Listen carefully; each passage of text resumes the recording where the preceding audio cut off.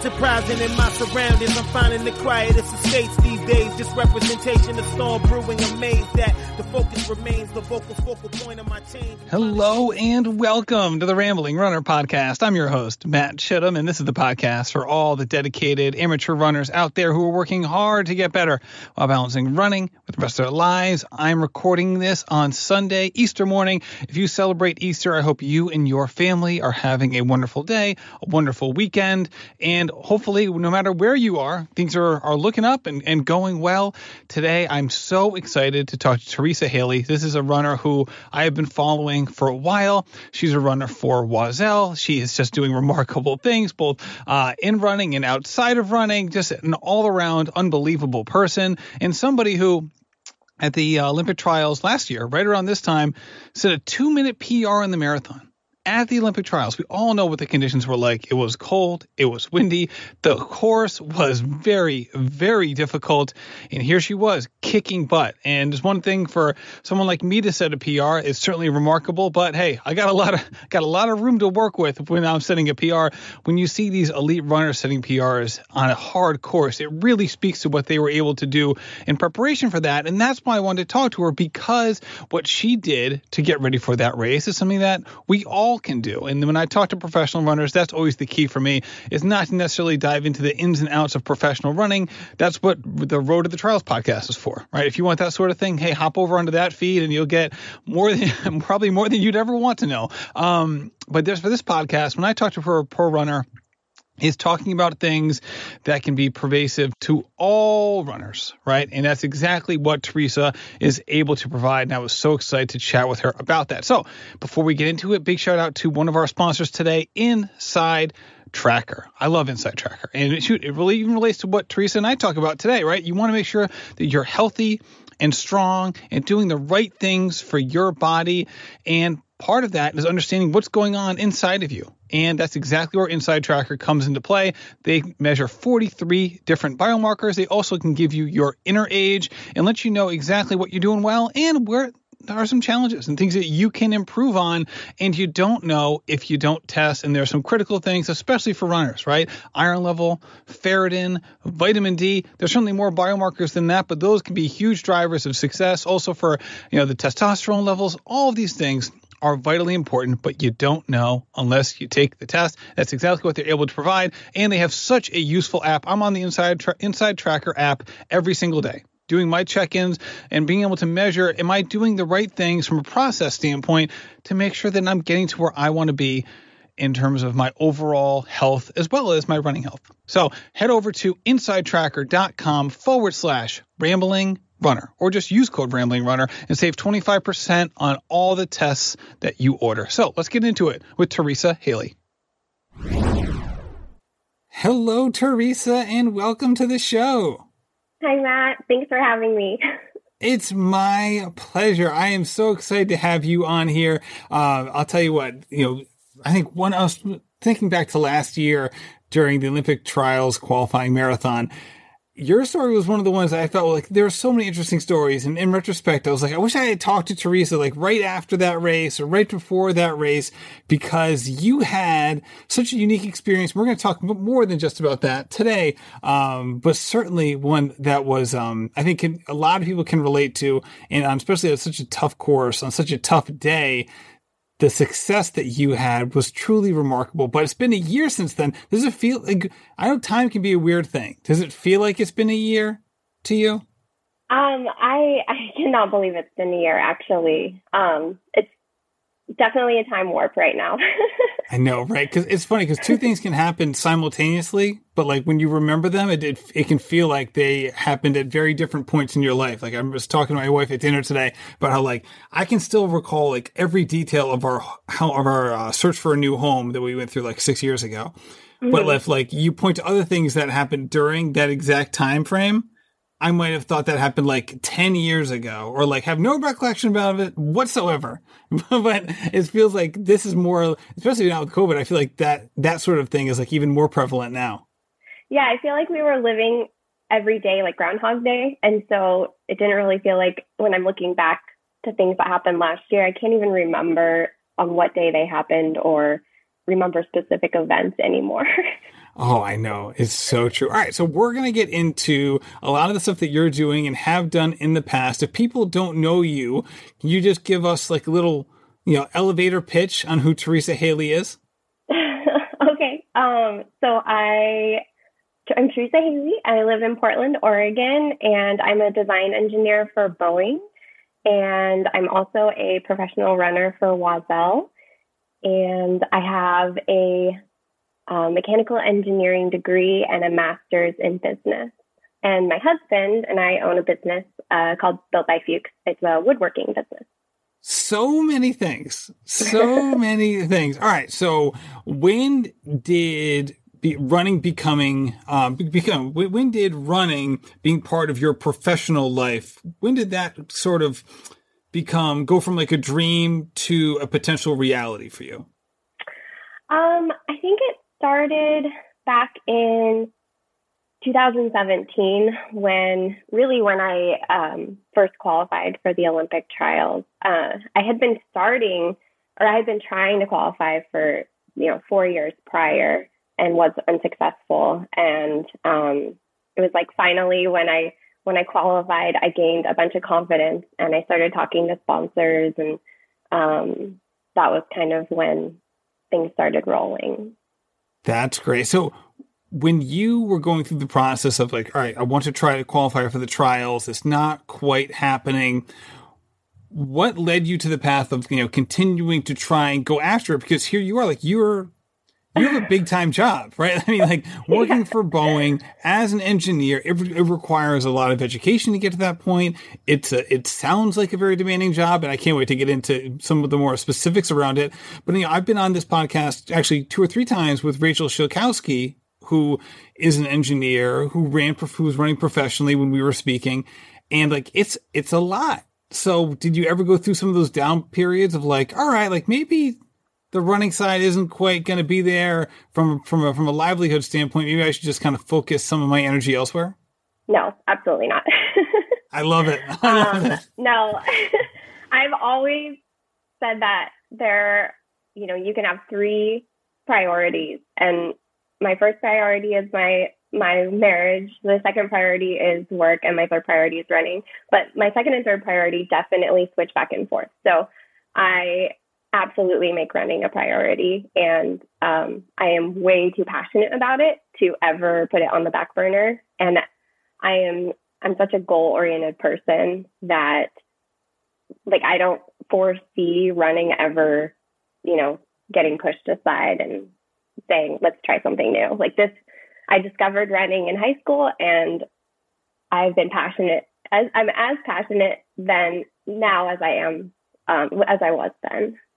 Wow, that's incredible. So what was your first big running goal as a goal-oriented person? I remember breaking 5 minutes in the mile was my very first goal. I didn't do that until college. I think it was like an indoor meet. I achieved that goal, but it took a very, very long time to get there. Like I think I went into college with a 5:03 mile, and I think the best I did after that was maybe a 4:59. And so college was kind of stagnant for me with regard to speed. So when you're going through that period of like, you just couldn't get faster during that time, did you start looking at, all right, maybe there's beyond just running in cross country, obviously if you're doing track, you're also doing cross country, beyond, that realm, certainly cross country can be, can be a very tough sport at the college level for sure. But at the same time, it's not exactly the kind of distances that maybe you're running now. So did you always have an eye towards, once college ends, maybe like my strengths may lay elsewhere from a distance perspective? That's a funny story, because I definitely analyzed, like right after college, I analyzed like how I wanted to continue with running. And I remember maybe a couple months after, I was like, man, I need a goal like this. I can't just keep training by myself right now and not have any plans. So I pulled up the Olympic trials qualifying time. So this was back in 2011. So for the 2012 Olympic year, I was like, what opportunities are there for me to qualify for the Olympic trials? And I looked at all the track times, and like one by one, nope, nope, nope, nope. And then I got to the marathon and I was like, hey, the average pace is like 6:17. I run a 5-minute mile. I think I can do that. So that was kind of where marathon started for me. I love that. I love how you basically like started with like the answer and then tried to, and went backwards, right? You were like, all right, here are my strengths. Let's just double down. It was more like, okay, this is what I need to get done. It's funny. It's like I feel like there's like a, kind of like some symmetry. It was like how I always approach school. So you're super smart. You're an engineer at Boeing. I was not at that level. It was more like, okay, I did well in the first test. What do I need to, what can I allow myself to do to get a B in this class? So I'll start with like the end in mind and then work backwards. Yeah. So did you go, so for the 2016 Olympic run up, your focus was the marathon for that one as well? Yeah. Gotcha. So you mentioned before that it didn't quite go your way. Looking back now, you've had certainly plenty of time to reconsider, not reconsider, but to think back on how that went. What would you change looking back now that maybe you could have gotten you over that point? Or do you think that was just part of the process for you? That's a good question. I think I have since then incorporated a lot more strength work. Like I do yoga and I do like actual strength classes with a coach. And so, or with our PT. And I mean, just looking at pictures of my running form, it's like night and day. Like I'm such a stronger runner now than I was then. But I'm still like super impressed with how far I made it. Oh yeah, no, absolutely. Right. So obviously this is, while we can see each other right now, there's a video component to how we're recording. The people who are going to, listen to this episode will not have that benefit. So could you kind of paint a picture for us about how your form changed? And in doing so, you say this was the result of weight training. Was that it? Or did you do other things to improve your form in certain ways? I think it was specifically, I noticed my form change when I started doing weight training, but I did start doing, like when I was doing yoga, I noticed that I gained more flexibility. I was stronger in my stride. I've been injury free since college. Like I've been running 10 years now since I graduated and not had one injury. I'm knocking on wood right now. Can listeners hear that? Like, no, that's keep remarkable. Doing the work. If I keep doing the work, it'll be fine. So, but yeah, I just, I also built my mileage higher. So I actually came up with the name Running Gingerly for my Instagram handle because obviously ginger, the red hair, but also I was very gingerly with my training regimen. So I haven't been like pounding the miles. Like I've always considered myself a really low mileage runner. When back in 2014, 15, 16, when I was training to qualify for the trials, I think my like high mileage week was 60 miles. And because of all of the strength work and the conditioning and everything I've done since then, I've been able to get my high mileage week more into like the 80-mile range. But it was very much like, in my mind, a very calculated process. Like every marathon I'll train like just a little bit more, I'll get a little bit stronger, and we'll get there eventually. So how much of that was you taking agency over your training, and how much of that was working with a coach and having them kind of come to the same conclusion? And what's the interplay there? Because it sounds like you have, strong feelings about what works best for you. And then how does the coaching relationship, manifest itself within that? Yeah. So my relationship with my coach is that he only gives me running input, and everything else I have to kind of figure out on my own. So that's me. I work with a massage therapist every 2 weeks. I work with an acupuncturist maybe once a quarter whenever I'm feeling like I need like a reset or if something's really nagging me.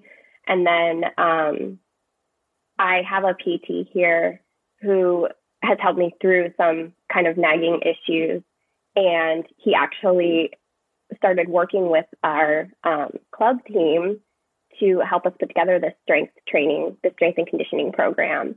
And he like loves us. And so he like saves his extra time for us to be able to do these 1.5 hour classes once a week. And I just feel like, so it's all kind of been something that I've orchestrated myself and designed for myself for what works for my body. And I think having that kind of control has been able to like help me get further and on my own time. So it's been good. Now, it's amazing to me that you had the restraint to keep holding yourself within the structure that you had set up, in regards to like your mileage plan and, and all of those things, considering, like you just mentioned, you've never been injured. So I was sitting here like, on some level, that makes sense. Like, she hasn't been injured. Just keep with the plan. And then I think about, myself or other people that I know who would be like, hey, maybe I should up my game here. Like, things have been going so well. Like, what's, I guess maybe my body can handle more, right? And I think that because so many people, myself included, can, in certain ways, in some elements of my life, can, will push the edge maybe too far on certain things if they're going well and have gone well for a while. So what allowed you to hold on to that restraint? I think it's the fact that I started marathoning so early in my life, and that I am seeing women continue into later in their lives, into their, later in their 30s, and do extremely well. And so I trust that if I do what I need to do for my body, I will be able to excel longer. And that, like, I so badly love running, and I love competing, and I love getting better, that outweighs like getting this extra boost and then potentially getting injured later on. Hey everybody, do you want to save money on your grocery bill? Well, Every Plate is 25% cheaper than grocery shopping. Try America's best value meal kit for planning dinners today. I love Every Plate for a couple of different reasons. First of all, I just love having things in my kitchen, and especially in my refrigerator, that isn't the same old thing that I do every single week. Also, getting things that aren't too adventurous that my kids are definitely going to eat. Obviously, you're never going to bat 1,000 with that, but with Every Plate, my kids have really enjoyed it, and I like the food as well, and it's just not the same stuff every single week, which can get tiring. So you can choose between 17 recipes that change each week, swap proteins and sides for things that you like, so you can switch up your dinner routine however you want, and that's the key thing. It's however you want. There's so many options, and it's all great stuff, which is also huge. For me, the difference between this and some of the other services in this genre are, first of all, the price. It's absolutely fantastic. We'll get to it in a second. The kinds of meals that are provided, that they're really good, but not too adventurous, have also been a huge thing for me. And now I've been using these more often now that groceries have kind of gone up and the price for Every Plate has pretty much stayed the same. So try Every Plate today. It's $1.79 per meal by going to everyplate.com and entering code RamblingRunner179. That stands for $1.79 per meal. So get started with Every Plate, like I said, for $1.79 per meal by going to everyplate.com and entering code RamblingRunner179 today. That's up to $104 value. Our next partner has a product that I use literally every day. I started taking Athletic Greens because I heard other podcasters who were really into performance and athletics, people like Rich Roll and Tim Ferriss, who used it all the time. And I thought, hey man, if they're going to use it, then I should too. And I'm so glad that I did. So what's in this stuff? Well, with one delicious scoop of Athletic Greens, you're absorbing 75 high quality vitamins, minerals, whole food source superfoods, probiotics, adaptogens, all to help you start your day the right way. The special blend of ingredients support your gut health, your nervous system, your immune system, your energy, your focus, your recovery, literally all the things. I mean, there's too many things for me to list. I actually have to like take a pause during the sentence. But it's legit, and I'm so glad that I use it.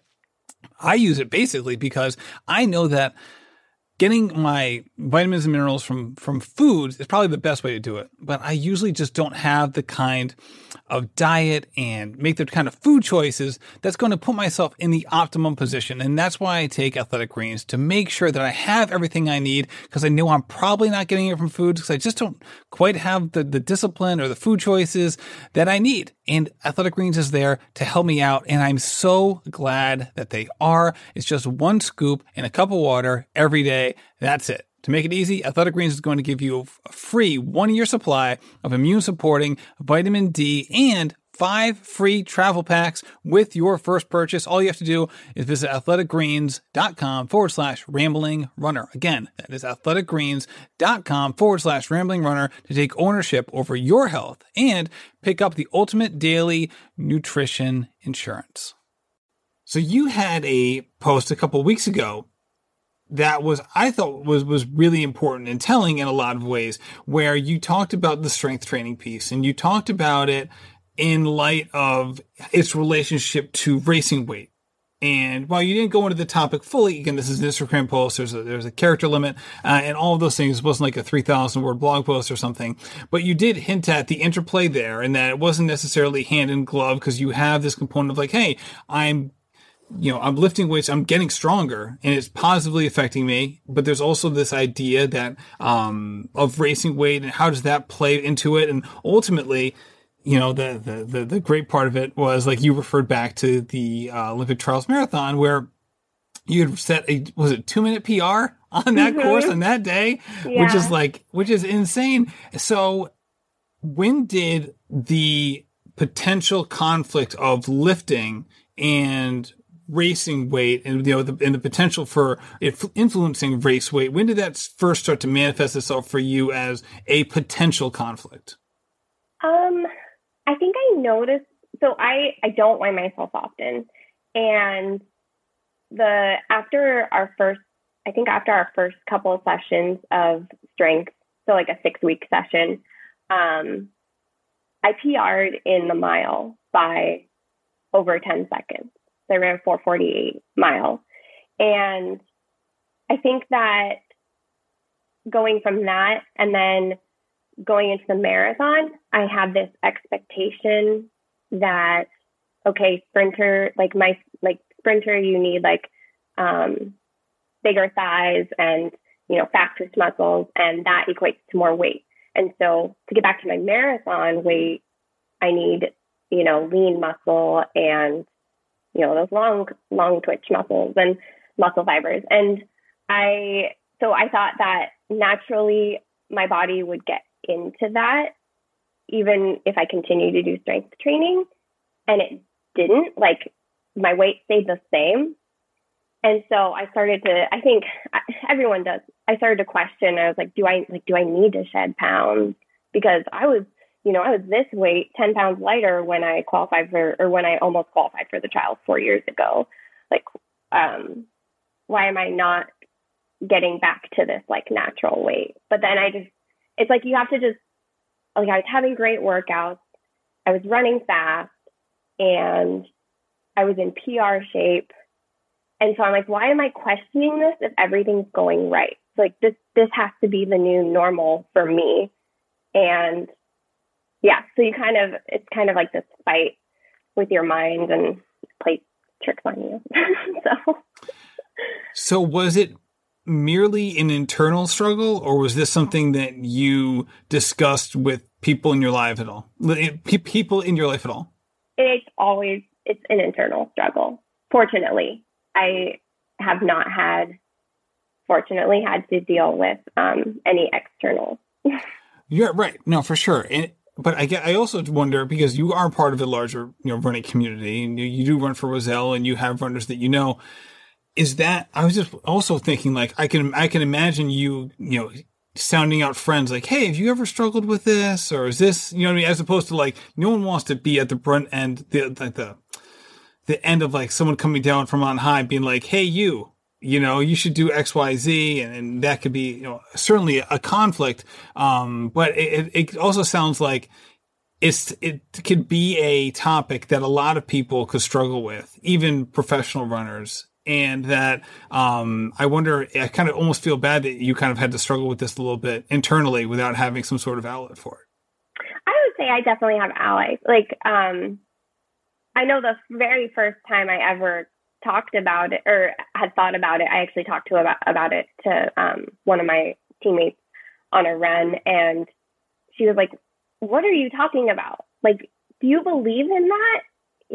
Like race weight, that's not a thing." Like, and so I've definitely I've had a sounding board for sure, but I don't know. It's interesting because I feel like I've heard a few podcasts like talking about it, and like professional runners talking about it, but it's mostly male. That's funny. And I think it also depends on certain sports, right? Like I think about like when there are certain sports where weight can be an important part in someone's physical makeup, right? Whether it's like if someone plays in the NFL, if they like weigh too little and they try to play in like, say, like the defensive line. Like if they weigh too little, they're going to get pushed around, right? Or the opposite end, where it's like if you're a cyclist and you're going to like race like the Tour de France, and you're trying to like bike a mountain uphill. I mean, trying to use a bike up a mountain. Like any little bit of weight matters because it's already hard enough. So like you see them like shedding like water bottles off their bike because this 3 ounces is going to make a difference, And it's so funny because with running, it's one of the things where I think a lot of people do focus on it, and yet there's plenty of other people who don't. And it's interesting how like it's not as if there is some sort of like strong conclusion there, despite the years and centuries worth of data and anecdotes that people have had. I still stand by, I believe that, if you eat healthy, if you do the training, like do the training plan, do your long runs, do your workouts, do your strength, do your exercises, do your plyos and conditioning, like your body's going to get to this equilibrium. It's going to get to this point where it's happy and just like let it be.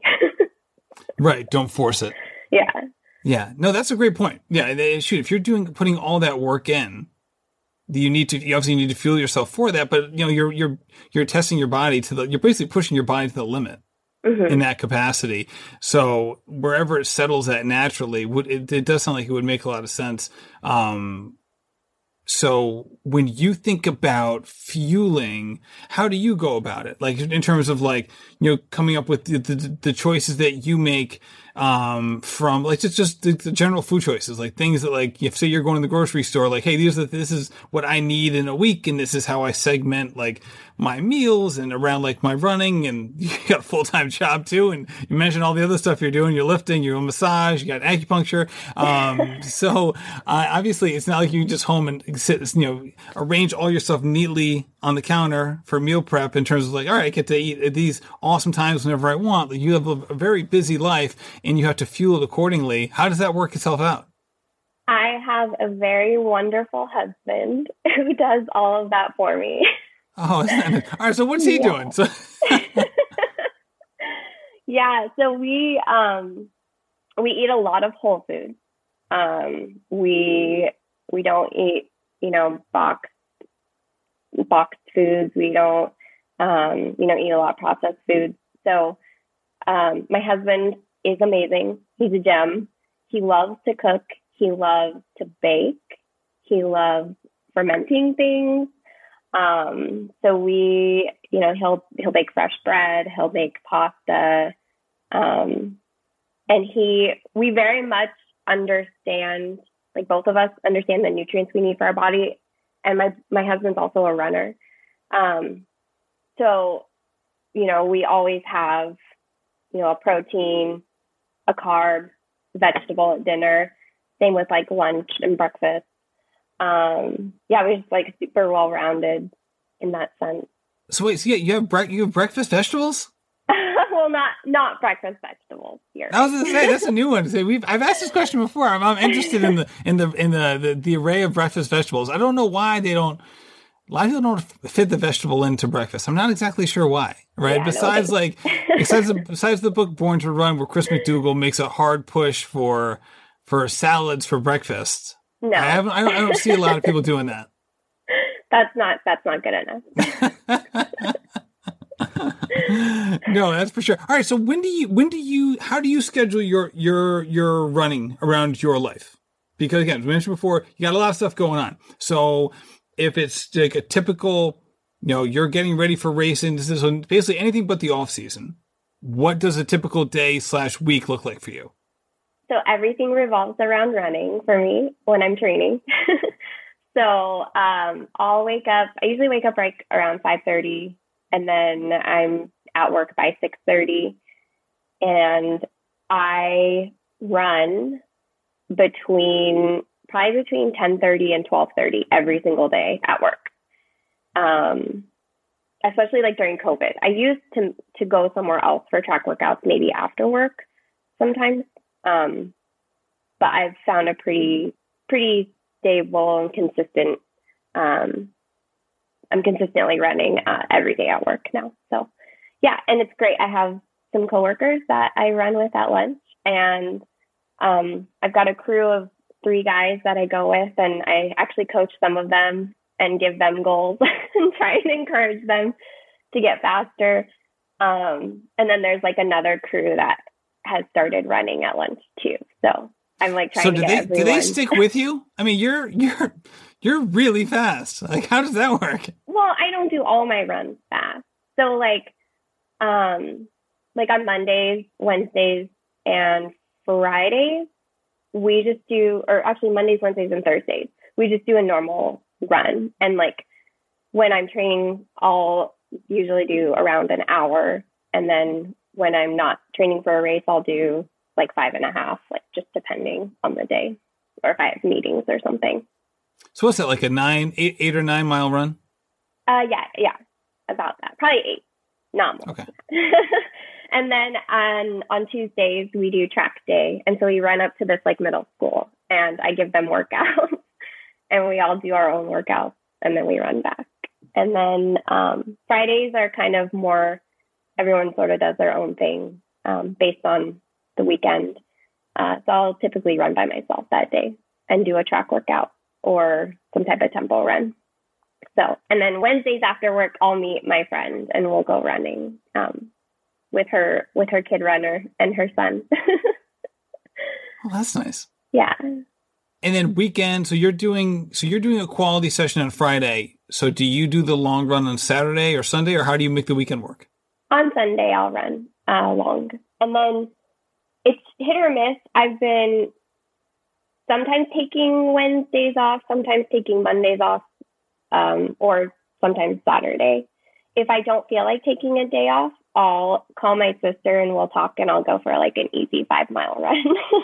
Oh, that's a great way of making sure that you're maintaining easy pace if you're staying on a call during the run. So that's actually been really nice, especially with COVID, because I haven't seen her in over a year. So I'll go and run like loops on a bark chip trail and catch up with her. So it's like something I look forward to. Yeah, I know Carrie Tollison has recorded early on in her podcasting career, recorded a couple of shows like literally on the run. Oh my gosh. I was like, ooh.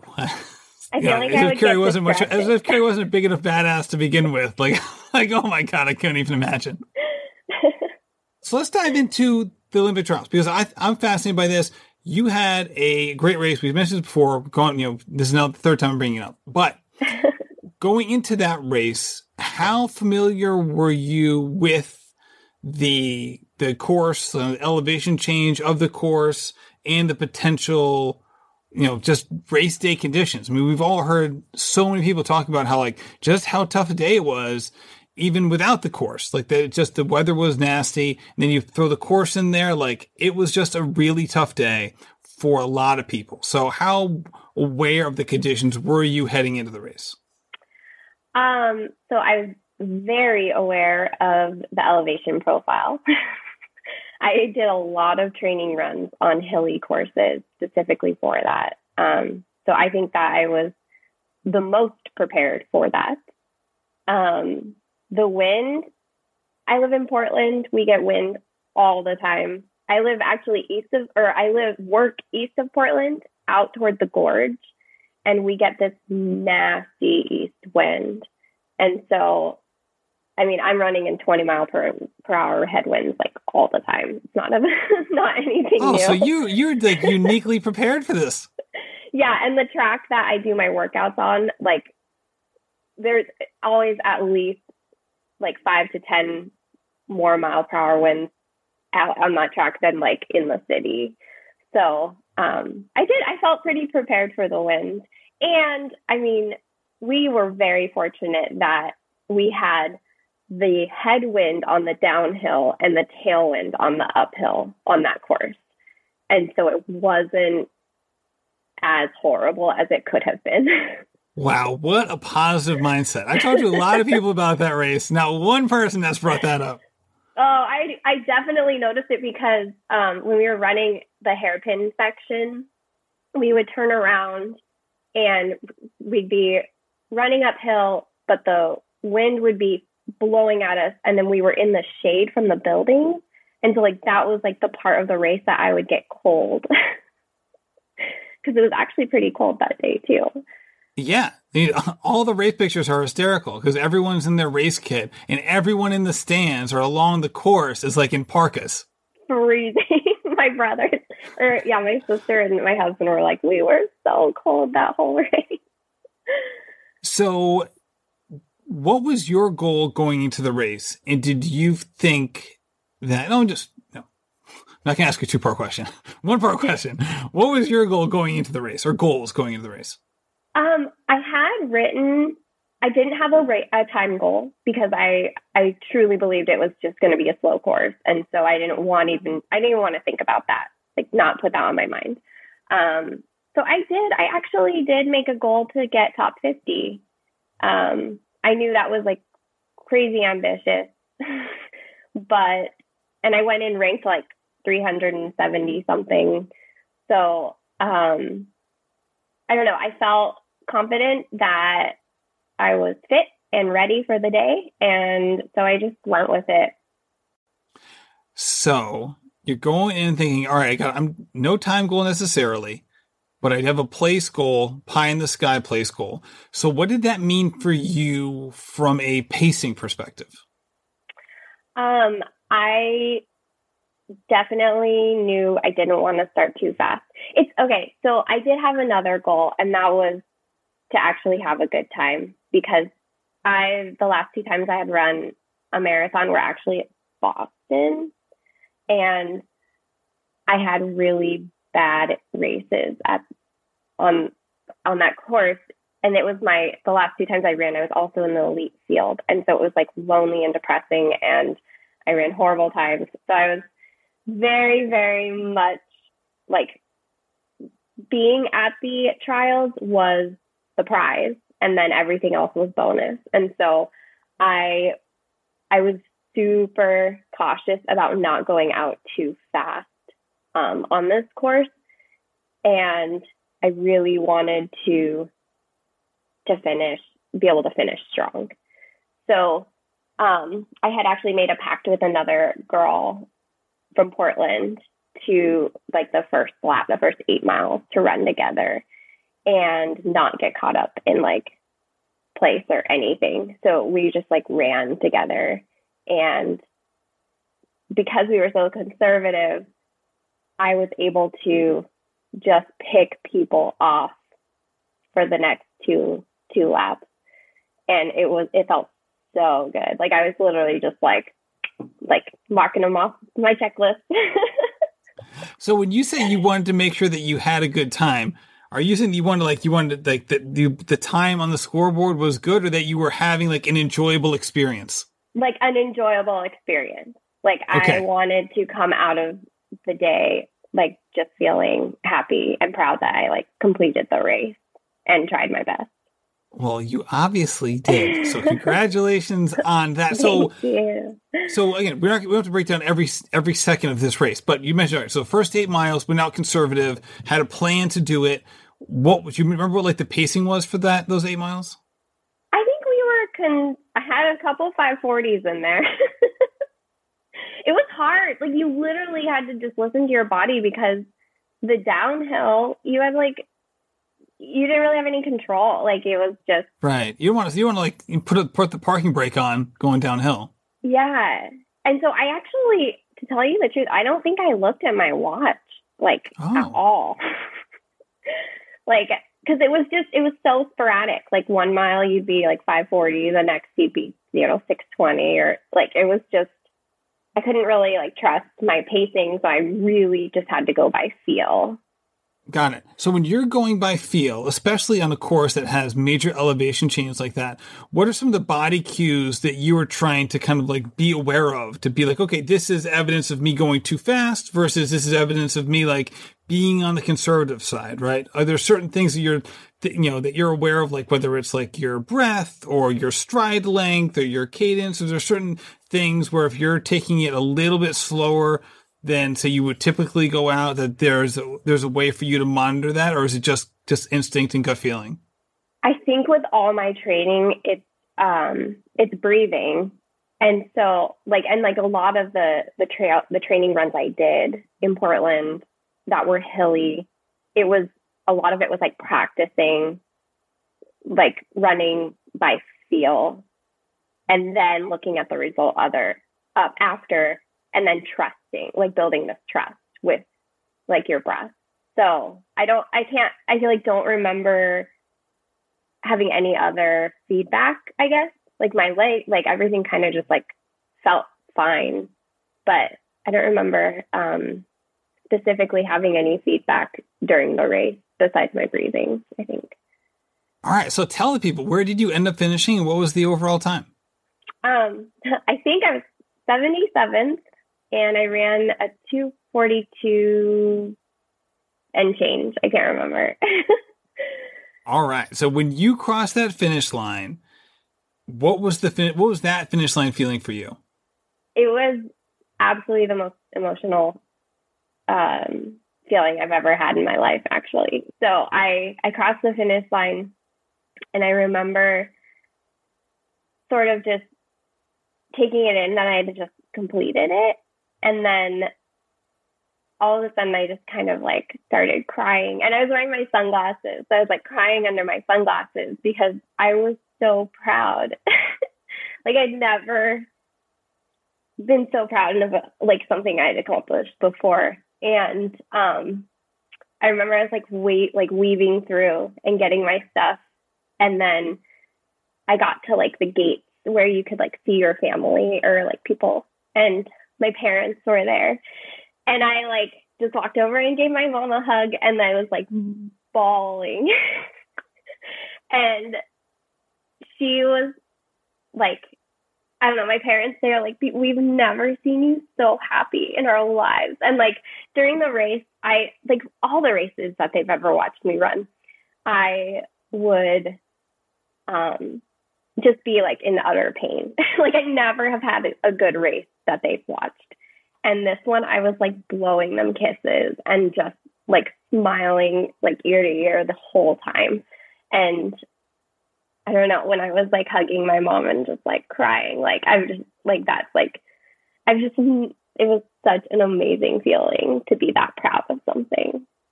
And good for you. It truly sounds remarkable. So you've been on both sides of this, right? You've had those painful races at that distance. You know, you've had this remarkable experience. You talked about the complete difference in how you were emoting, I guess, during those races, right? So is there a chicken and egg thing going on here? Like, do you feel like that part of the reason that you were able to run well is because you approached it in that manner? Or was it the opposite where like you were able to kind of express this positivity and, you know, gregariousness because you were running well? That's a really good question, because when I look back on it, I don't know if I knew how well I was actually running. Like, I started so far back in the pack that I didn't know how many people I was actually passing. Or like I wasn't paying attention to that at all. I was just in the race. I was running hard, and I was happy, and I was excited to see like the next cowbell corner. And I think that's part of it, is like I was so distracted. And that's actually why I'm one of probably the few people that likes a looped course. Because you have more spectators and more distractions. And I think that's like kind of part of why Boston has burned me so many times. It's like, this point to point where there's, there are sections, especially when you start in the women's heat, that the elite field, people aren't even up and cheering yet when you pass by some of the towns. And so you don't get like the crazy like Boston vibe, I guess, or the energy that people talk about when you are in the elite field until like the end, until you get to the city. And so, yeah, I think just having that distraction really helped. So a lot of people who are listening to this can relate to the feeling of having that race and even that marathon that does not go well for them. And by that, I mean, they have certain expectations. I'm not talking about pie in the sky goals. I'm talking about realistic expectations. This is where my fitness level is. This is where I can expect. And it just, even with that realistic expectations, it doesn't go their way. A lot of these same people probably have had that feeling at Boston, just like you did. Do you think that you would have been able to prepare yourself mentally and emotionally for this race as well as you were able to if you hadn't had those negative Boston experiences? That's also a good question. Yeah, because it's kind of like this, I don't want another Boston experience. I think my answer is no, because I think one thing that I learned, especially, so the most recent Boston I ran, the 2019 Boston Marathon, I was so fit. Like I kid you not, I was like thinking that I could run like a 2:37. And I really had that time in my mind, and I really trained for it. And I was running, like I ran like an 18-mile marathon pace run at 6-minute mile pace, finishing with like a 5:42 or something. And like that was like my final run, but I botched the taper. I didn't taper enough. And so had I not learned from that, I could have potentially botched my Olympic trials taper instead. And so it's like you always, and I think I had like posted about saying that no time was wasted. Like this is all this preparation is still going to feed into the trials. Like it doesn't matter that it didn't go well. Like I still have like all this money that goes into the, into the trials bag. And so I think like it's actually really fortunate that I learned from that, and I was able to apply a better taper to Atlanta, which I consider like the perfect taper. Like I've never been more perfectly tapered for a race. And I think that's like part of the reason I excelled in that race. All right. So now everyone who's listening to this is now screaming for me to ask you, so what were the two tapers and why did one work better than the other, with the obvious caveat that everybody is different and everybody's training is different. So this is not necessarily instructions to the listener on what they should be doing, but I'm sure everyone's curious, like what was the difference? Yeah. So there's deep tapers and there's shallow tapers. And for Boston, I did a deep taper. So I didn't, I think I just stopped filling out my training log, so I didn't pay attention to it. Like, I don't know why I stopped, but a couple weeks prior to the race, I just didn't fill out my training log. And I went back and saw that 2 weeks before the race, I'd only dropped my mileage like 10 miles or 5 to 10 miles, like not much at all. And then the week prior to the race, I only ran 20 miles, not including the race. And so I really only had a week and a half to for my body to recover. And then with Atlanta, I did a shallow taper. So for 3 weeks, I cut my mileage by a certain percentage. And it was so funny. The day before the race, this is how I know I'm tapered. My legs were aching so bad because they wanted to run. They were ready. And it was I'm imagining a dog pulling on its chain. Just yeah. They were just they were throbbing. And I've never experienced I've you experience not exercising for a while and your legs get kind of they start to atrophy almost, but it's not that far, not that much. But yeah, they were just aching all day long that Friday. And I went to dinner with my parents, and afterwards I got a massage. They had massages for us, and that 20 minutes just prepped my legs for the race, and I was ready to go the next day. So I have this formula. I'm okay, the next time I race, I'm going to do this percentage of my highest mileage 3 weeks out, and then this percentage 2 weeks out, and then 1 week out, and then we'll see how it goes. So see if I can repeat it. I love it. All right. So here we are. We're a year after that. And obviously we're aware that, if everybody's part of their country is different and all of that. I know you're up in Portland. So with that said, races are happening, right? So they're happening now. And the fall schedule is a packed one. I know people like yourself probably have a number of choices to make, and it's almost like being at the marathoners buffet in the fall. There's a lot of choices. You can't choose everything. So what does your schedule look like right now for what you might want to do in 2021? So I actually have very ambitious goals with the 5K. So I started in January, and I did a month of just kind of base training and tempo work, just to work on my breathing. And then in February, I started doing speed work, and I ran a 5K a couple weeks ago, and I have another one in 3 weeks. And these are just at a college meet. And I want to, my ultimate goal, I'm a very ambitious goal setter. So my A goal is, the Olympic standard or the Olympic trial standard. All right. Yeah, so here I am jumping right to the marathon. I missed the story. So all right. So what time is that? What are you going to be shooting for? It's 15:23, but I am so far from that. But I don't know. I put it out there and see what I can do. So right now I'm shooting for just getting into the Portland Track Festival, which is a sub 16:20, and that's at the end of May. So I'm hoping to run in 3 weeks. I'm hoping to run under 16:20. All right. Theresa, best of luck to you. This is really exciting.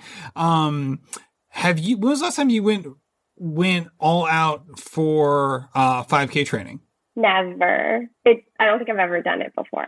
So this is this is the first time that I'm month after month after month only focusing on the 5K. Usually I love to switch between 5K and then 15K and then marathon and then mile. And I love this. You're going backwards from all your peers. You're going backwards, right? They probably started 5K training, built up to the marathon. You're nah, I'm just going all aerobic and I'll notch it down later. This is great.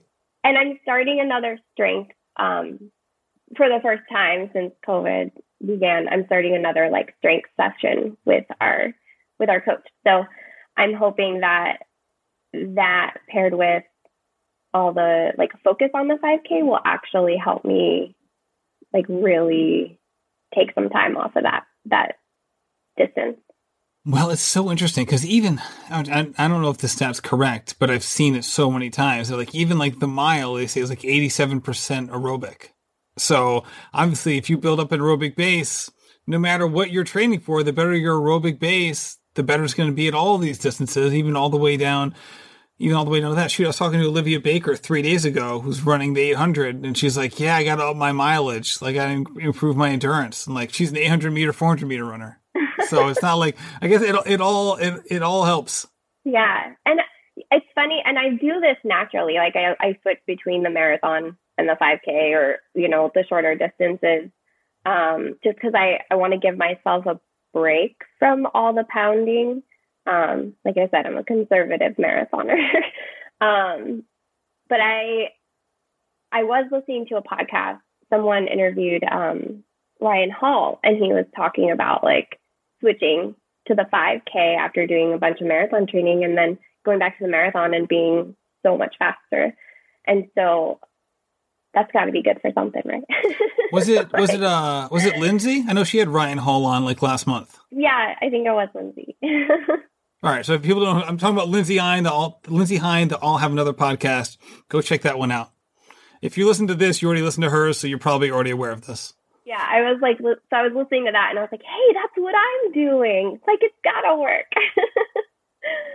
So we'll see. Well, Theresa, good luck to you. I'm so excited to see how everything goes for you this spring and summer, and best of luck along the way. And also, I don't know if you're going to be doing a marathon in the spring, but if you are, good luck with that as well. In the fall. Thank you. Theresa, thank you so much for coming on the show. Big shout outs to our sponsors, Inside Tracker and OS First. Go check them out today. Thank you so much for listening. If you haven't been over to the Road to the Trials podcast, things are starting to heat up. For sure. Abe Alvarado just finished first down in Atlanta, ran another 1:48 on the track for his 800 meters. We're going to be interviewing, basically we could be doing, I would say from this point on to the end of June, we're probably going to average 1.5 episodes per week, probably 2 conversations per week. Sometimes they'll be sprinkled into the same episode. Sometimes they will be separate episodes, but probably 2 conversations a week from here on out. So go check them out. If you haven't already listened to it, we got some great people over there. Dana Giordano, Olivia Baker, Kira D'Amato, Frank Lara. We got Tyler Day, and we got, like I just mentioned, Abe Alvarado. So go check them out today. Thank you so much for listening, and happy running. This has been a production of Rambling Runner Podcast. This podcast is produced by David Margetti of In Post Media. Thank you to Meta P for the music. His song Righteous Path featuring Rex Mayhem and Chip Fu is produced by Symphonic Bang.